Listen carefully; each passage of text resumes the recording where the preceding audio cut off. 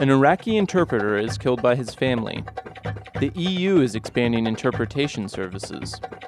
And a Labour Party politician calls French useless. I'm Daniel from Alta Language Services. We'll look at those stories and more on this week's installment of the Language News Report. You're listening to Beyond Words.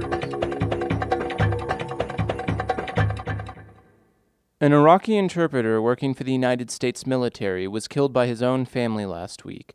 The Associated Press reports that Hamid al-Daraji was shot by his son and nephew because he refused to quit his job interpreting for the U.S.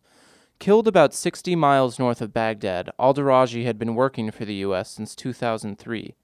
AP reporters say that his family didn't approve of his employment with the U.S. After their arrests, al-Daraji's son and nephew both confessed to working for an al-Qaeda group in Iraq. In Canada, hearings took place for the Truth and Reconciliation Commission, which documented cases of abuses against hundreds of Indigenous Canadians over a century. The BBC reports that Indigenous Canadians were abused in state-funded schools instituted during the late 19th century, some of which were operational as late as the 1990s. The school's goals involved assimilating Indigenous students into European Canadian society by suppressing their languages and religions. Many students say they were severely beaten for speaking their native languages. The former students' current settlement with the Canadian government includes an apology from the Prime Minister, as well as $2 billion in compensation.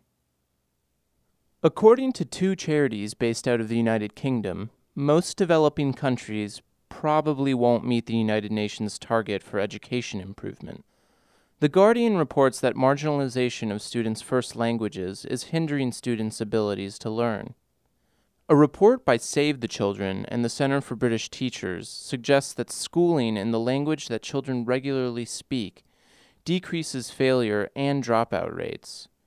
The report advocates mother tongue-based multilingual education. This methodology involves offering as many courses as possible in students' native languages, starting at the primary level. The report suggests that subsequent language learning shouldn't occur until the upper primary level. A new law will give Europeans increased access to interpretation and translation services. The Global Herald reports that the European Parliament adopted a law that will give anyone facing charges in an EU state access to an interpreter in their native language, as well as the translation of documents into their native language. The directive passed by a vote of 637 to 21, and both the United Kingdom and Ireland have also agreed to the law. Officials in Denmark have stated their country will not participate. And in England, a Labour Party politician created a stir after dismissing the current global importance of the French language.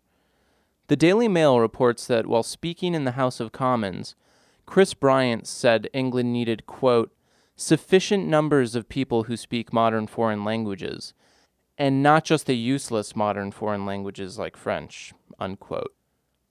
Despite the risk of alienating trading partners in France and Africa, Bryant is advocating education in languages like Arabic, Mandarin, Portuguese, and Spanish, because of the roles they play in the global marketplace. You've been listening to the Beyond Words Language News Report. You can find links to all of these stories on the Beyond Words blog. This podcast has been a production of Alta Language Services.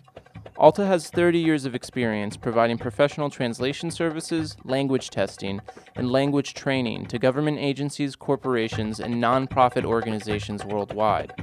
For more information, you can visit our website at altalang.com.